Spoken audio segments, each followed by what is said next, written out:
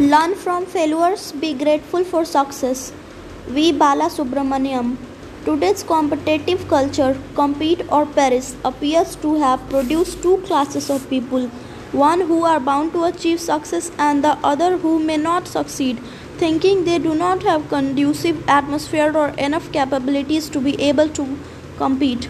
Many of us think we are suffering because of the Sandarbh situations in life. However, in the Bhagavad Gita, Krishna says, the cause of unhappiness and the miseries is not the situation but more than the Sandarbh. It is in your internal state that gives you your sorrows. The Gita further says, Agnanena avritam gananam. Your intellect is covered with ignorance, and it is this ignorance you are basically suffering from. Your situation has one unit of impact, but your inability to face the situations because of ignorance has a deeper impact on your life. With knowledge alone, we can end our ignorance. People generally take things at their face value and remain ignorant of how nature is at work in the background. For example, if you cut off one branch of a tree, a new branch grows back in time.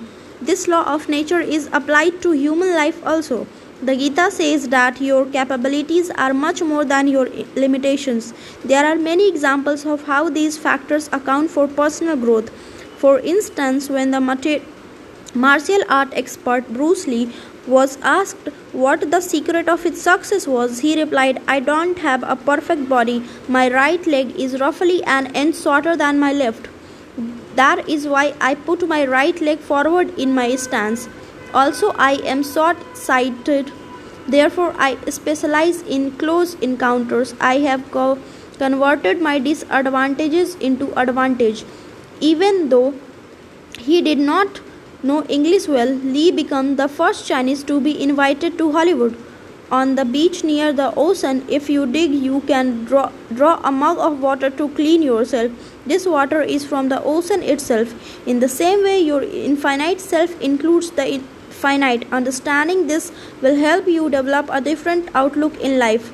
As Adi Sankaracharya says in Bhaja Govindam, it does not matter whether you are in yoga or in bhog, in the midst of people or a recluse. You are not affected by either conditions because you are infinite.